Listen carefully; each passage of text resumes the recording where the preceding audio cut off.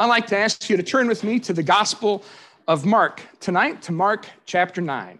Mark chapter 9. I'd like to read just a few verses as we get started tonight. Mark chapter 9.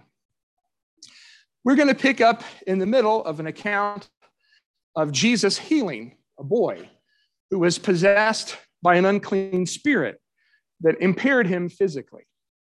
We're going to pick up in the midst of this story, a desperate father brings his ailing son to Jesus for help. So Mark chapter 9, and we'll start reading at verse 20.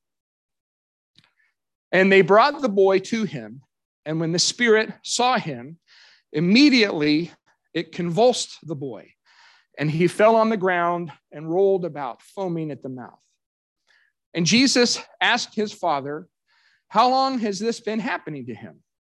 And he said, "From childhood. And it has often cast him into the fire and into water to destroy him. But if you can do anything, have compassion on us and help us." And Jesus said to him, "If you can, all things are possible for one who believes." Immediately, the father of the child cried out and said, "I believe, help my unbelief." And I would imagine that there are a lot of us here tonight, though maybe for very different reasons and in much different circumstances. I felt a lot like the father of this boy. On the one hand, desperate for God's help. And on the other hand, really wanting to believe, but for one reason or another, finding ourselves in the grip of doubt. And I don't know, that might even be your situation tonight. You might be someone who is a believer, and yet you are experiencing nagging doubts, maybe even grave doubts about your faith. And if that is the case, I want you to know you are in the right spot this weekend. Because what we're going to work on tonight and in the morning is helping those who maybe have questions or doubts or concerns about their faith to have a more clear and vibrant basis for faith in God and in Jesus Christ. I have to just say personally, I feel very much like I am in the right place tonight because I'm looking out at an audience that is filled with so many friends who have come to mean so much to me for many years. And my only regret is, by the nature of my schedule and timing, I'm not going to be able to be here for very long. But I just want you to know it is great to see you tonight. And I feel your encouragement is I hope you'll feel it from each other. So here's the game plan. Tomorrow, I want to try to help anyone who's doubting or wants to have a firmer grasp of reasons for faith. I want to help tomorrow by making a positive case for why you should believe in God and why you should believe in the Gospels. But I also think it's very important as we grapple with questions of doubt to very clearly understand what the alternative is. What if we decide to walk away from our faith? What are the implications? What are the consequences if, in fact, atheism is true? Well, those are the consequences that I want to talk with you about tonight, that I want to present to you. Actually, not really am I going to present them to you. Instead, I'm going to let somebody else present them to you. A person who wrote a book from which I got the title for my sermon, a philosophy professor at Duke University named Alex Rosenberg, who's written a book called The Atheist's Guide to Reality. Now, I know that being where I am tonight, there are undoubtedly many fellow Kentucky fans in the audience, and you are already predisposed to hold anything from Duke University suspect. But it's not because it's from Duke that we're going to take issue with what's in this book. It's because it isn't true. But what I want to do tonight, rather than you just taking my word for what reality is like, if atheism is true, I want to let this very self-professed atheist explain to us what the consequences are. So here is what the book looks like, and here is the fundamental point in which everything else in this book follows.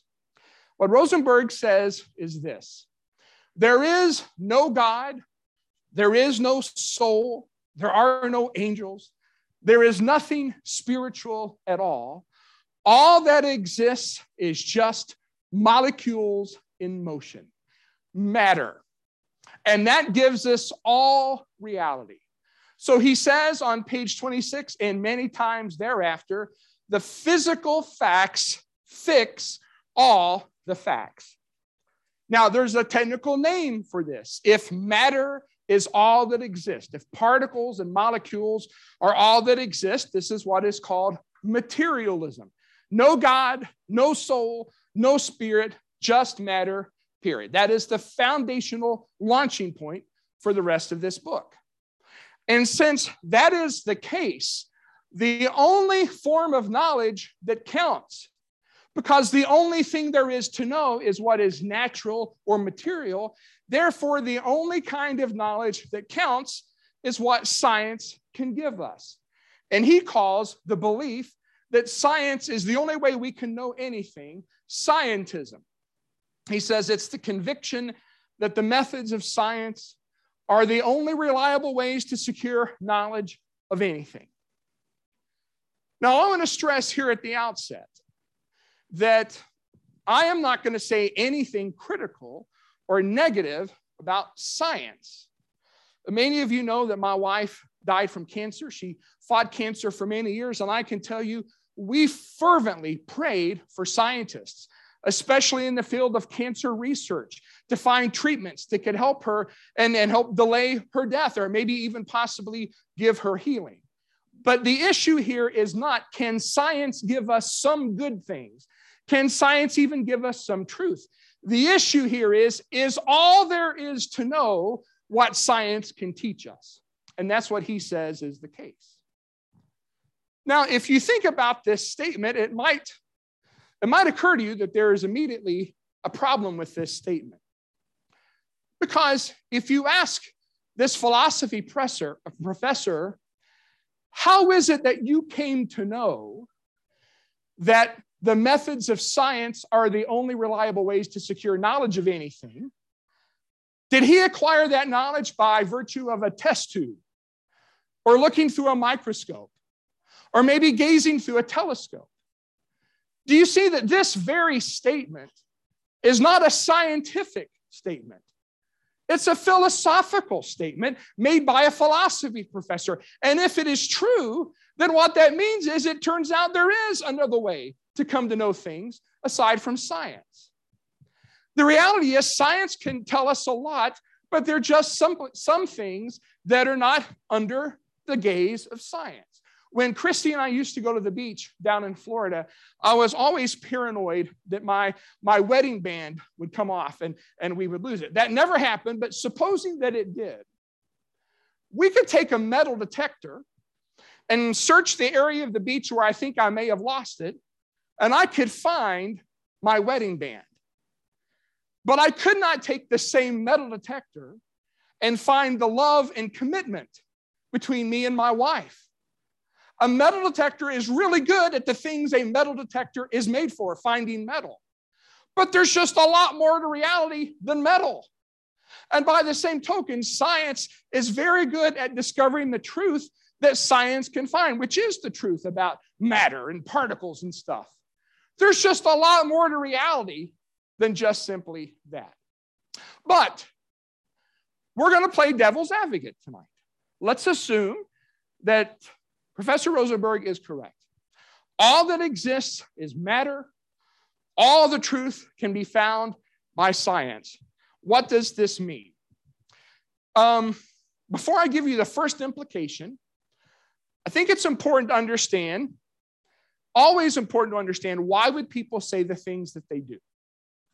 So why would he be so sure that science can give us all the knowledge that we need? Well, here's what he says in the book.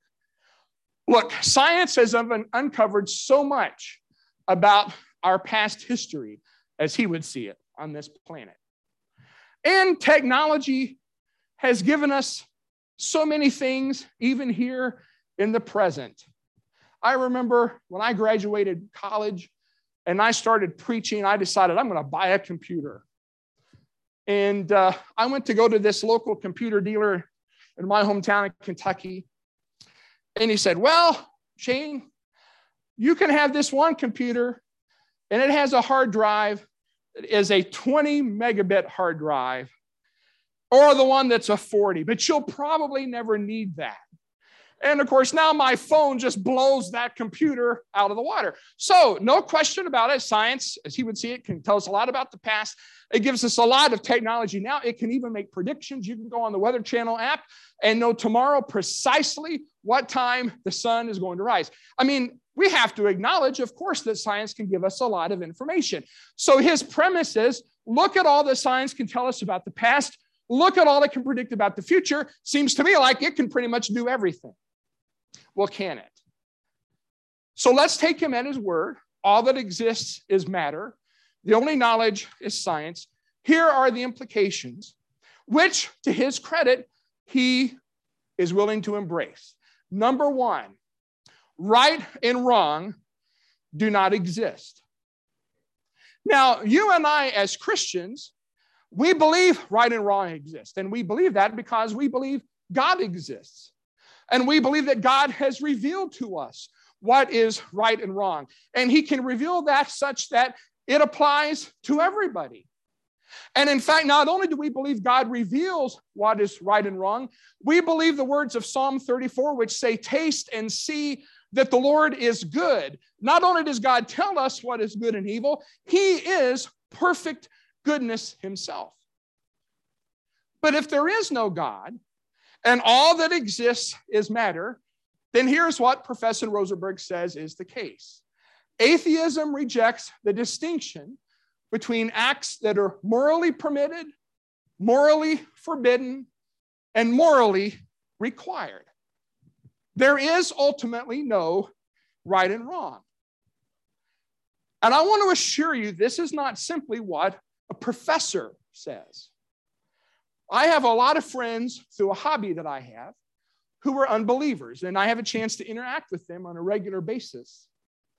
And so a few years ago, I thought this would be a good opportunity to have a conversation about right and wrong. What prompted it is, you remember this terrible story when the child up at the Cincinnati Zoo fell into the enclosure where Harambe, the silverback gorilla, was.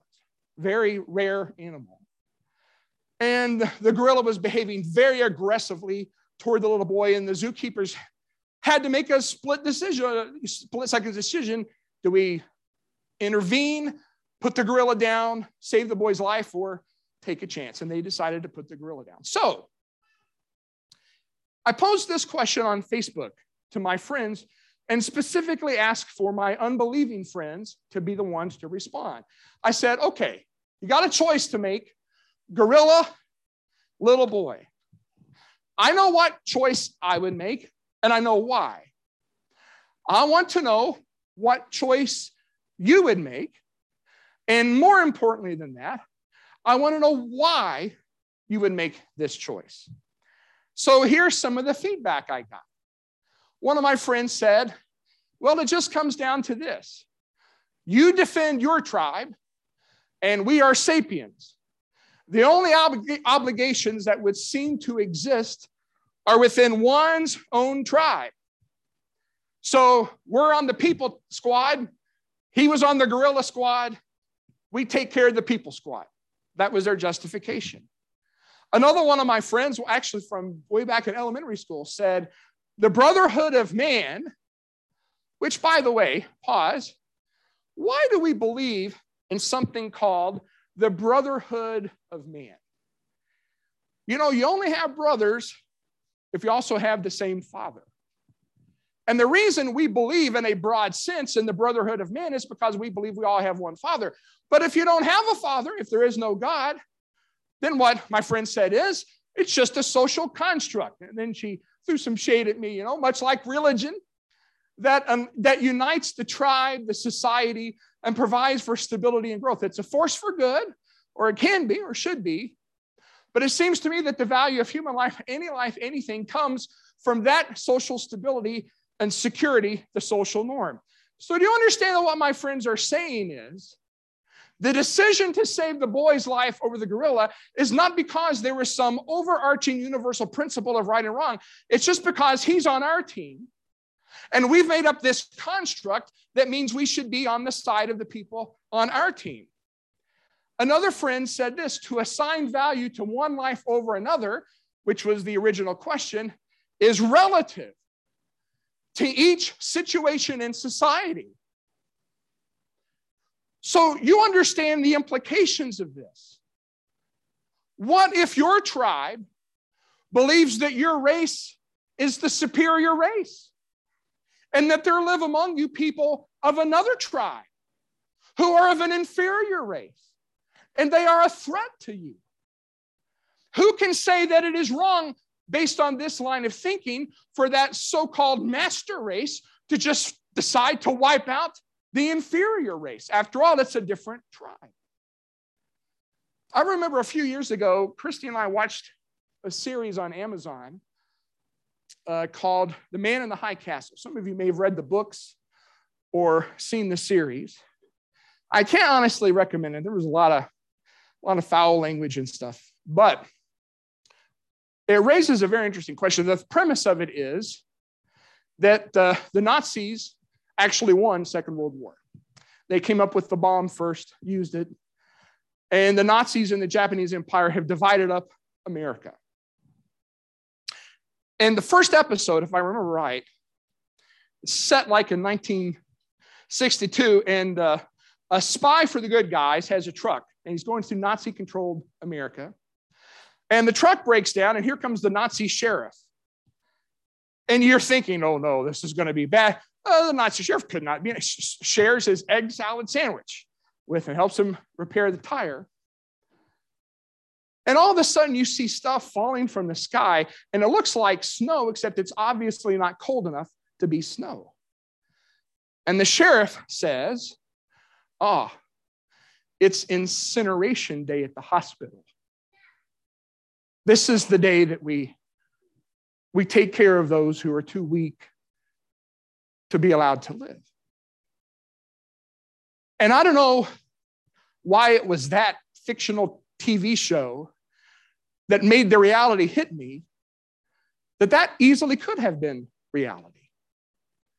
And if the idea that there is right and wrong is just a social construct, and it really just has to do with your tribe, then how can you possibly tell someone in the other tribe, you shouldn't do that to people?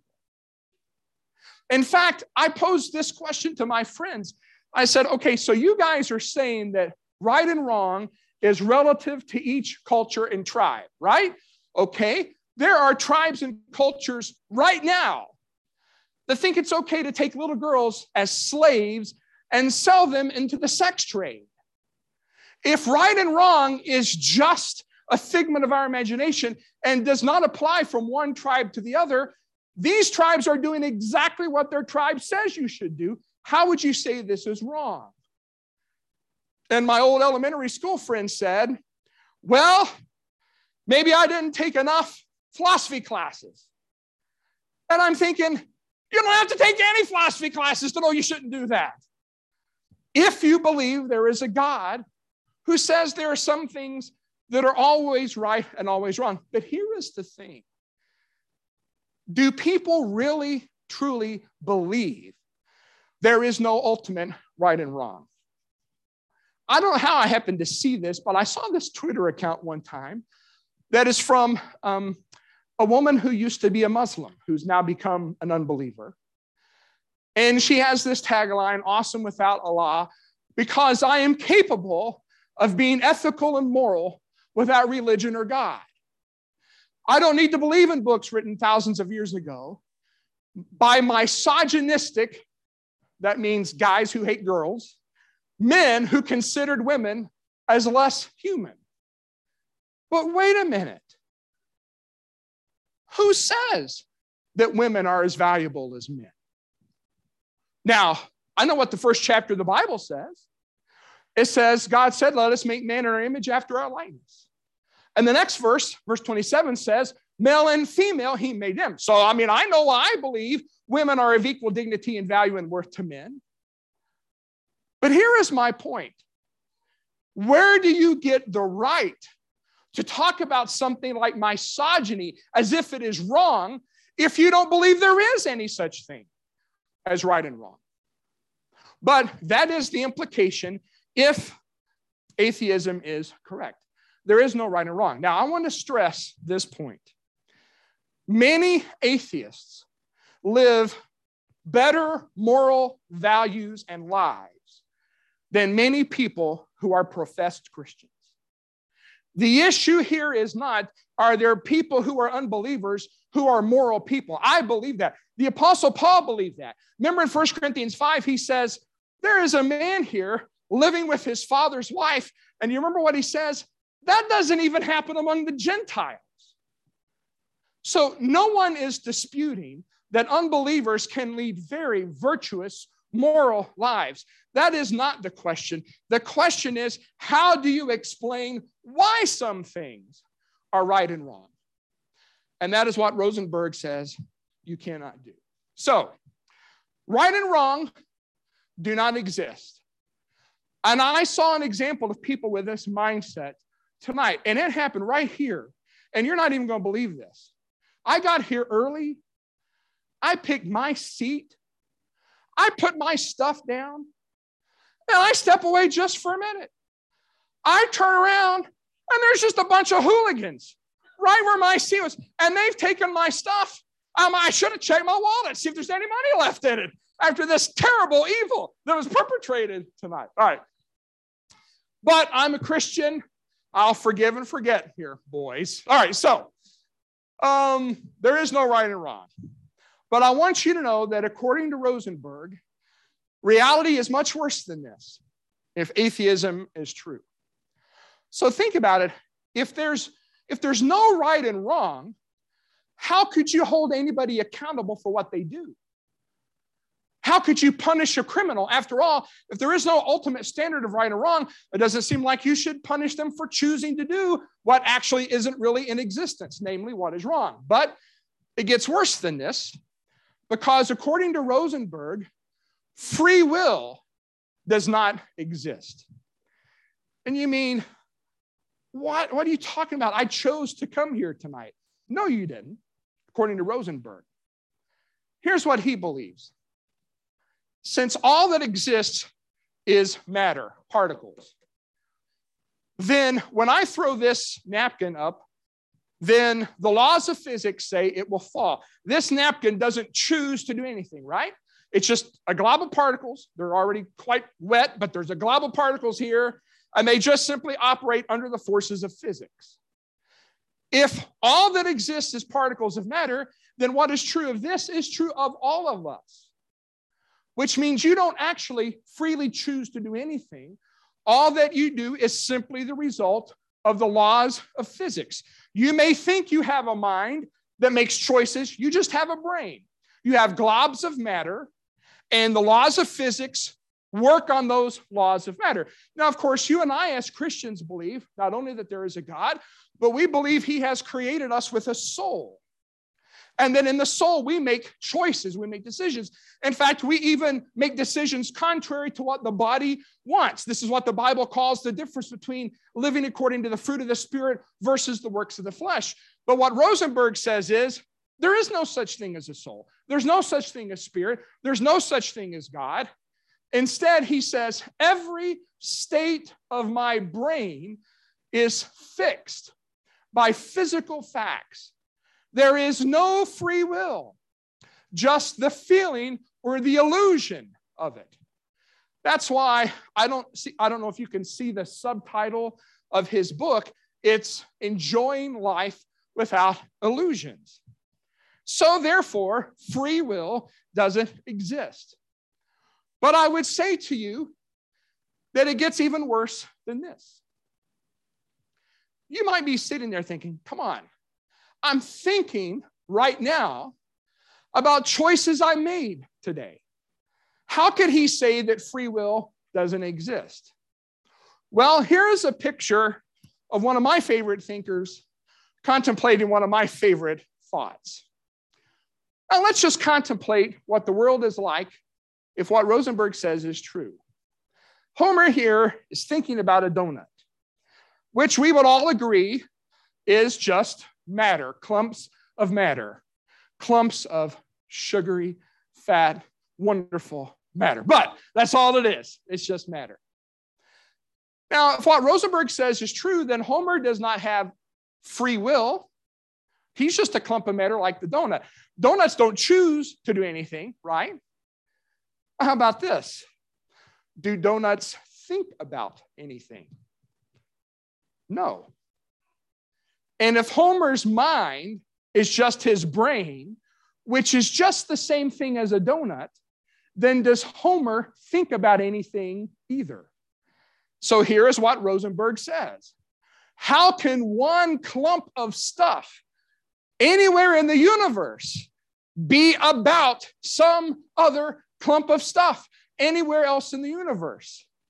You may think you're thinking about something, but that's as silly as imagining a donut thinks about something. I know, you're looking at me like, you got to be crazy. This is not, no, he really says this.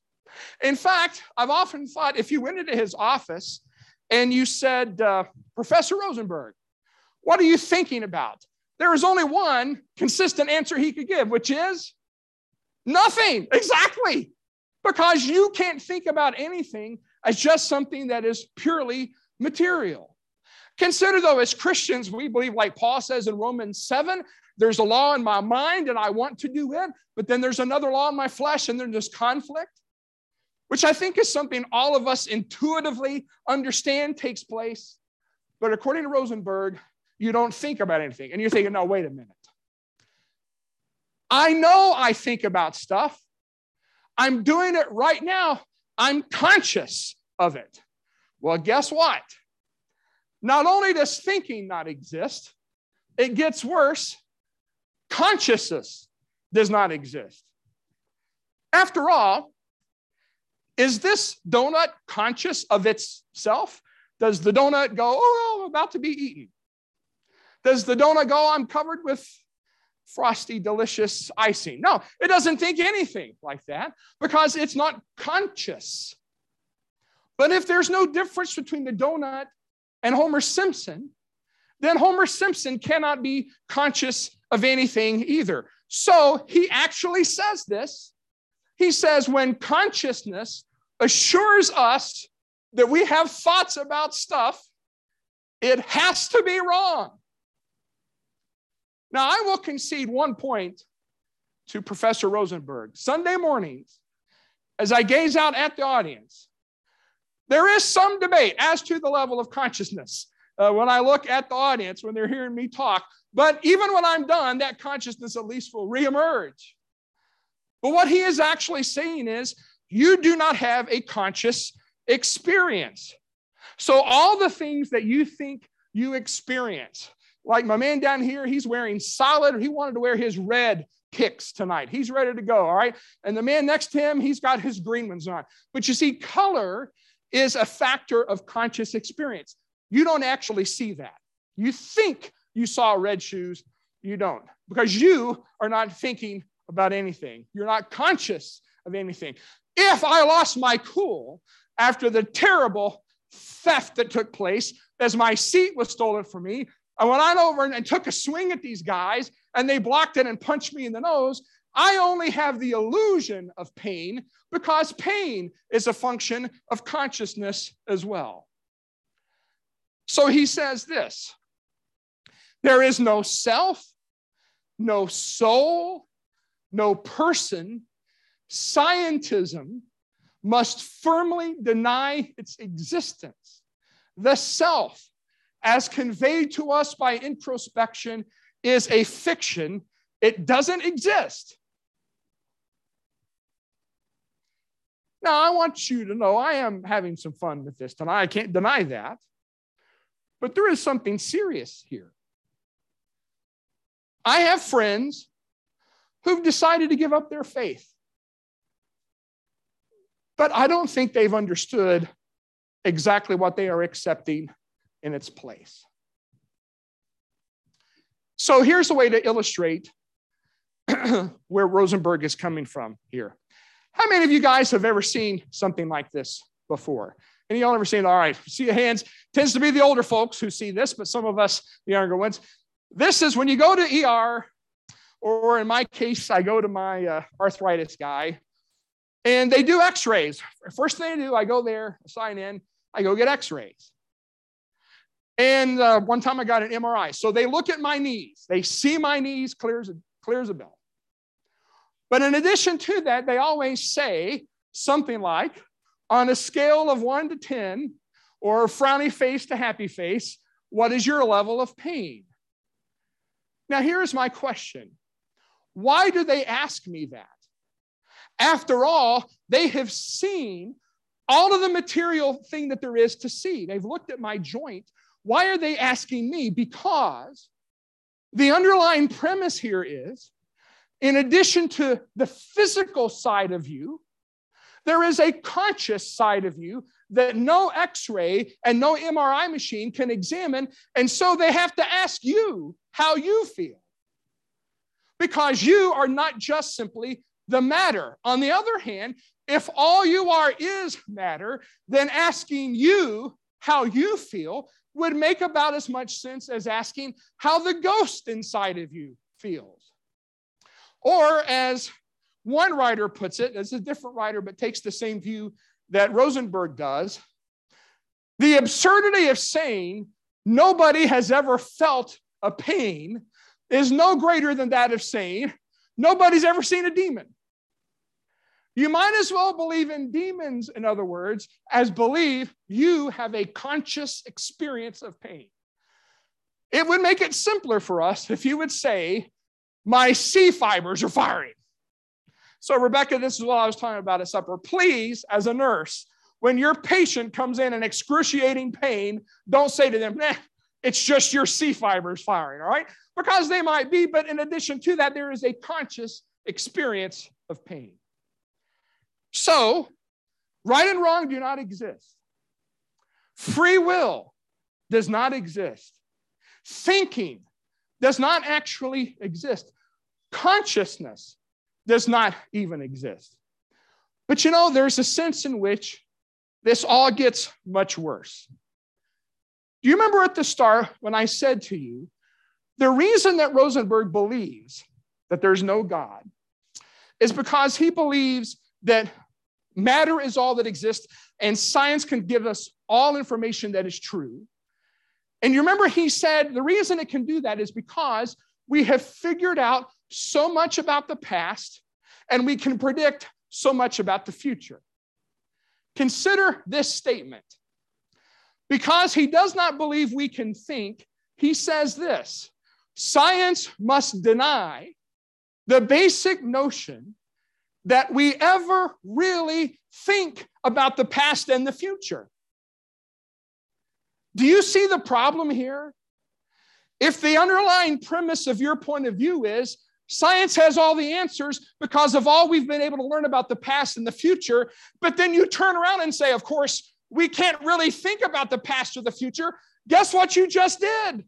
You just pulled the rug out from under the entire premise of your position. And so scientism then is simply self-refuting. Now, Brother Stevenson down here made this joke about you have a test because you had blanks to fill in. You put upon people. I actually had to listen and fill in blanks tonight here. So here's the final exam. Since you want to play hardball, here's your final exam tonight. And I'm going to set the exam up by sharing a childhood memory. When I was in the 3rd grade, a bunch of us at elementary school were sitting at the same table. And my friend John Brooks, right across the table, had the crayons. And I said, hey, John, could I have some crayons? And he said, no. And I said, wait, I just want to have some crayons. He said, no. And so I reached across the table and I started wringing his neck.